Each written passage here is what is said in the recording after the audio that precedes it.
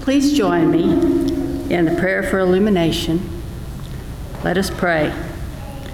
Lord, help us to see how rich we truly are, both in material possessions and in the blessings you shower upon us each day. May we, who are rich, learn to share what we have with others. Help us to find abundance in our willingness to give, so that we may begin to live a life that is truly never-ending. Amen. And the scripture today comes from Colossians 3:23-24. It's whatever you do, do it from the heart for the Lord and not for people. You know that you will receive an inheritance as a reward. You serve the Lord Christ. The word of God for the people of God.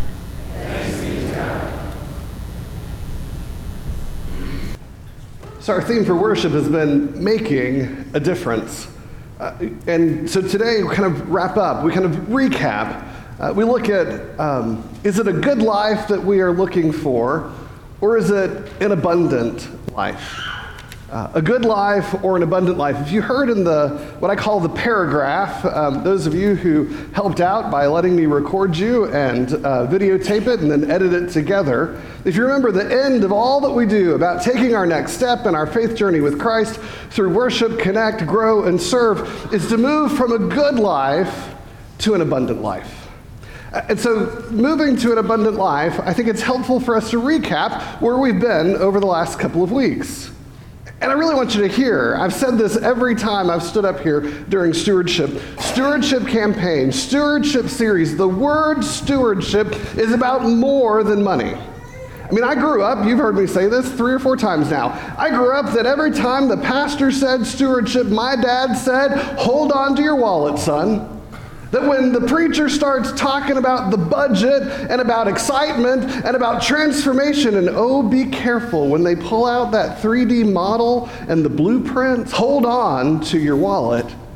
I've gone through seminary just really not liking the TV preachers and their hallelujah hankies that you can purchase for $20 if you'll just call 1-800, right? Stewardship is about more than money. That in a lot of ways, the last 50 to 75 years of the American church, we have done a poor job of letting people know what we're about. When you ask, you've heard me say this regularly, in the public opinion polls, people who don't go to church about people who do go to church, that one of the top 3 things they say is that we're about money. I really think we're about something else, don't you? I think we're about making a difference. That stewardship is about more than money. When we look at where we've been, we've talked about how being a good steward is about making a difference. And everybody wants to make a difference. Business as usual is boring. We really want to see transformation happen.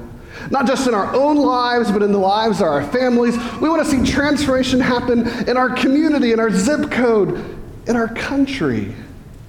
That being a good steward is about making a difference. Now, there are some expectations around stewardship. There are some definitions, if you will. When we look at those steward definitions from the Bible, we learn really quickly, right? We talked about Joseph as a steward, that Joseph owned nothing. This is Joseph Egypt, not Joseph Jesus, carpenter, father of Jesus, right? Owns nothing, but he's responsible for it all. Is elevated by the master. You can't just decide that you're responsible for something. You have to let the master elevate you. And once elevated, you're accountable for your actions with regard to the place where you are responsible for, and that you should appreciate. Not like, oh wow, I'm so happy, thank you for making me in charge of that. But you should appreciate that the thing that you hold in trust should be better than it was when you found it, when you finally leave it. It's the old Boy Scout, leave it better than you found it. That this is the definition of a steward. And I would say that all of us are stewards of something. We've talked about how stewardship can be not just the home we own, the job that we have, the children that we raise, the parents that we raise, the lives that we live, but even the hobbies that we have, the relationships that we connect with, that we are steward of so much that God has given us in trust, these wonderful things. And as we continue to think about what we've learned over stewardship, I've presented to you, because you're mostly engineers, a diagram, right? A Venn diagram, where we can think about what are the qualities that make stewardship happen. And again, don't think dollar signs here. Think relationships. That when we are consistent with our love and relationships, it makes a difference. I mean, we've all heard our parents say that they love us, but the thing that makes a difference is when the parent says, I love you consistently over time. That we've all been mentored by somebody, but commitment, that someone is committed to us, not committed to everyone. Because if you're committed to everyone, are you really committed to anyone? But we remember those mentors that consistently poured themselves into us, and we're committed that we would make a difference in the world. And then lastly, convinced. Convinced, not just giving our money to any old good place, but being convinced that the mission and purpose and project of a particular place that you are committed to, that you will be consistent in supporting, makes you a good steward. I really think that these three qualities can really be empowering. Not just empowering in our giving, but empowering in our relationships, in our priorities, in the ways that we move through the world around us. And I would say that there is in this room no one who's perfect, not even me, that we all suffer from not doing one of these things very well, and that we probably excel really well in doing others. I would let you guess which one I'm not good at, but we all know it's consistency, right? We all know that there's not a detail that Peter hasn't met that he can't forget, right? But I am committed, I'm convinced. I just have to set that reminder on my phone to make sure I do the things I'm committed and convinced in a consistent way. Is there anybody here that's like that? Maybe you are consistent. You don't need the reminder, but you need to be reminded what to be committed to. Maybe it's being convinced. You need a little more logic, a little more data, a little more reason why. You see, everybody excels at one and suffers with another, and that together we become good stewards of what God has given us responsibility for. And so what does it look like when we're a little wonky in our qualities of stewardship? Well, if we're committed to the cause and consistent, then we are strolling along with no real idea of how to make a difference anywhere. If we are consistent and convinced of the direction, consistent in going, but not really committed, it takes us a long time to get there. We're superficial. We say the right words. We do the right behaviors, but they never make a difference of quality. And if we are all in, we wear the t-shirt, we are committed to the place, we are that person that cheers and roots and screams and so excited for everything, but we never consistently do anything. We're just sporadic. I mean, when we're there, woo, we're there. When we're not, we're not. I often think about people who are in this category as object permanence people, right? You remember like with itty bitty babies, right? The reason why peekaboo is so fun is because they really don't know what's real and what's not. And so you cover up their eyes and they go, ooh, you disappeared. And you pull your hand away from their eyes and they go, you're back, peekaboo. It's wonderful. Some of us are peekaboo stewards. I mean, when we're there, it's great. But we just didn't know, how did it all disappear? And then, hey, it's back again. That's wonderful. Where are you in this mix? And it doesn't have to be about money. I mean, I have this conviction. I mean, it's actually told really well in a stewardship preacher joke. You know, the preacher stands up in the pulpit last day of stewardship campaign and says, I got good news and I got bad news. Have you heard this one before? It's a great one. I've got good news and I've got bad news. The good news is we have more money than we'll ever know what to do with. The bad news is it's still in your pocket. Right? I am convinced that we have all that we need. That really, God doesn't need our money. But what God does need is our ability to be committed, to be convinced, and to be consistent in our discipleship, to be good stewards of what we've been entrusted with. We think about other things that we have paid attention to over the last 3 weeks. We have talked about the butterfly effect or the Jesus effect, that idea that if a butterfly flaps its wings in Brazil, that there might be a tornado in Texas. I still think that it's more likely for it to be a hurricane in Texas, but you go with what you want to, right? And that what would it be like if we did random acts of grace, not wondering what the cause and effect will be down the road, but just knowing that if we flap our wings, doing a Christ-like gesture, that the ripples will come out from there. It's how we pay attention to stewarding our relationships. Instead of only being Christ-like to one or two, we try to do it in every place and in every way. It's called stewarding our influence. Our scripture passage for today comes from Colossians, and it's a little bit of a risky passage. If you have read around the pericope, this 23 and 24, this is in Paul's household code. The household code was the place where Paul gets a bad rap for saying, wives, submit to your husbands. Children, don't frustrate your parents. I still think that one's very true. And slaves, obey your masters. I mean, this is not the woohoo, we're so glad we're in Colossians moment.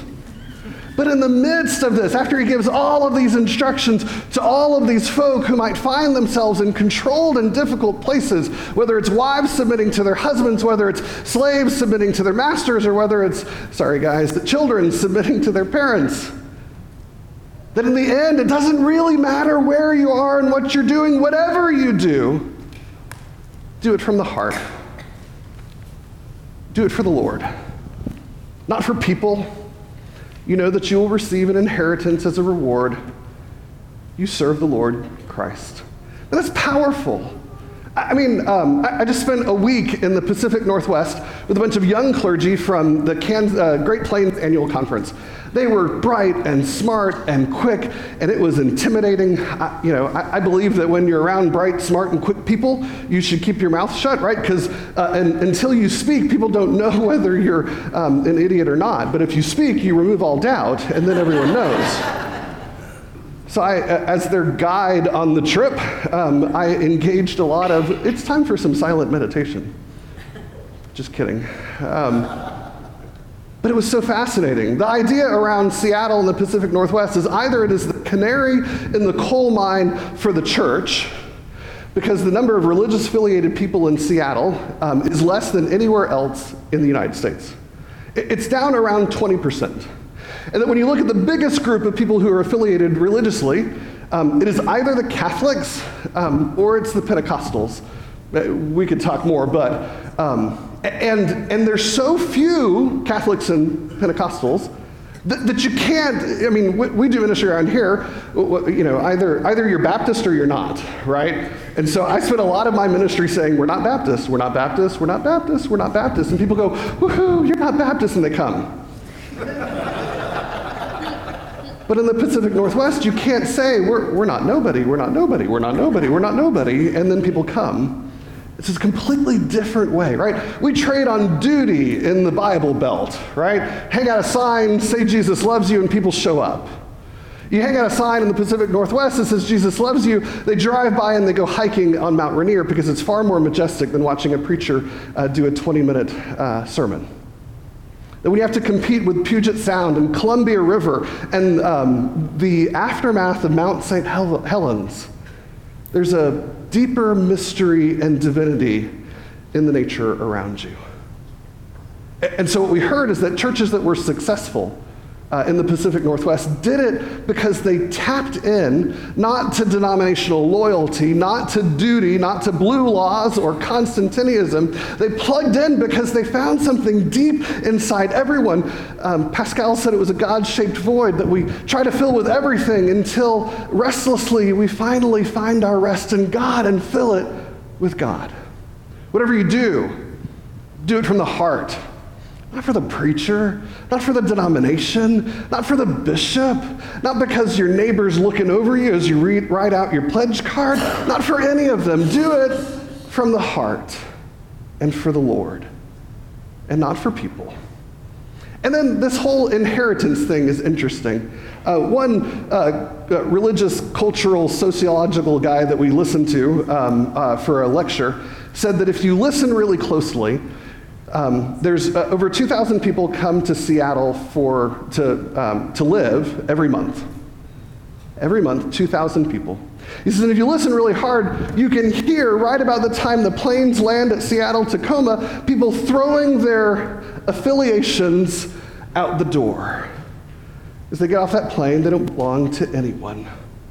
Because they've gone to the place of the Wild West, of the frontier, of the gold rush, of .coms, of Amazon and Starbucks. You don't need anybody else. You just need yourself. Now there's something flawed and strange in that. You see, everybody needs somebody else. And so whatever you do it from the heart as it hits that place of need for others. I found it interesting, and of course we recapped around priorities.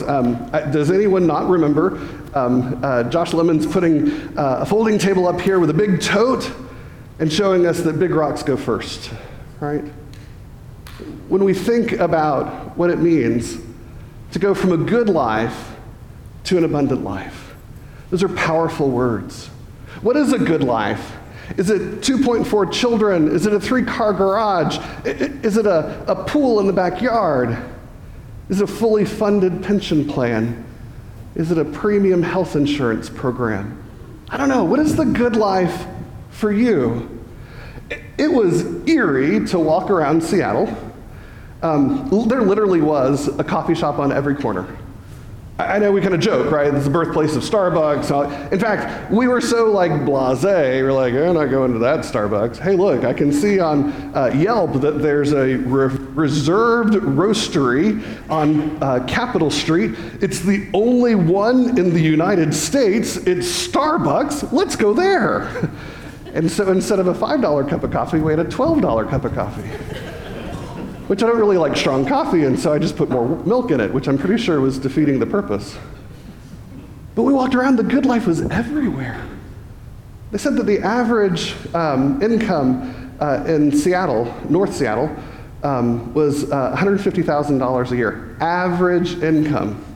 That housing, that people were moving further and further out because the average cost of a house to own property there in Seattle was north of $500,000, $600,000 for a tiny, cute little house. What is the good life?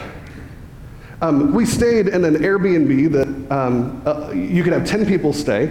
It had a radiant floor heat. That's the coolest stuff ever, right? No vents, none of that stuff, right? But there was wires in the cement floor, that would radiate heat. It was everywhere except in the bathrooms. Did not make sense to me, but okay. And for us to stay there for a week was $3,200. $3,200. Maybe I don't have a good idea, but a hotel room is like $100. Right? It was amazing to see how everything was more, and that everyone was hustling for more. I think a difference between the good life and the abundant life is the ability not to see that volume matters, but that quality matters. That it's not about more stuff, but rather it's about taking care of the stuff that you have. From good to abundant life. How are we stewards of what we have? How are we committed to the cause, convinced of the place, consistent in what we're doing? I've heard stories from what you're doing. Some of you are so deeply called and committed to Christ that you are taking graduate school studies from a seminary at night after you teach kids all day. That some of you have retired 2 or 3 times and are currently working on a men's ministry to form older adults after retirement, because that's the time in which suicide is most likely for older men. After kids are out, retirement's happened, and they see this is all that's left. One of you is starting a small group that's going to hike Big Bend. I mean, there is such deep stewardship in this place, such deep commitment, some conviction and consistency to what you're doing, that we are on the path from the good life to the abundant life. I used to end stewardship campaign sermons like this, the last one, where I'd say, if you've never given anything, give something. If you've given something, give a set amount on a monthly basis. If you give a set amount on a monthly basis, make it a percentage of your income. If you do a percentage, go from 1% to 2%, each year, over year, until you're to 10%. That's how you become a tithing Christian. But I really think the message to say, if you want to go from good to abundant, be a steward of something.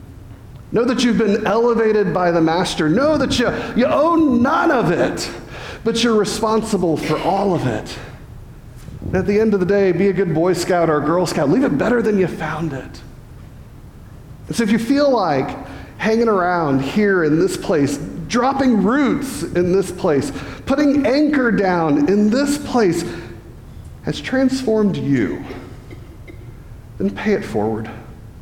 Pay it forward. I mean, God's got all the money that God needs, but maybe what we need is the opportunity to be consistent in our love, to be committed to something outside of ourselves, and to be convinced that there is good in the world and that God is calling us to take our next step. From good to abundant life, it's a powerful step. It's a powerful opportunity. It's a great way to make a difference. When we get to the point in the offering, y'all know me, I'm really low-key. If I could, I'd put a basket in the back and you put your pledge card in when you want to. But it's a lot more appropriate, and SBRC appreciates it, when I do 4 weeks of stewardship and we set a budget. And so, if today's the day you'd like to fill out your pledge card, there are some in the pews. If you're a guest here today, please, there's no expectation. Just enjoy and experience an opportunity of worshiping God today. In the future, as this place becomes home, we hope that the Holy Spirit will move you to want to make the world a different place. But for today, we're thankful that you're here. You can fill out that pledge card. You can place it in the offering plate. We have envelopes if you want to be confidential in what you give. If you're not ready to make a decision today, over the next couple of weeks, we'll be asking you and making some phone calls. You can drop off your pledge card to the office. I even think we have a way that you can fill out the pledge card online if you're allergic to pen and paper. It's a powerful opportunity to move from the good life to the abundant life, to make a difference. I know for sure the church has made a difference in my life. I wonder how much it's made a difference in yours. In the name of the Father, the Son, and the Holy Spirit, amen.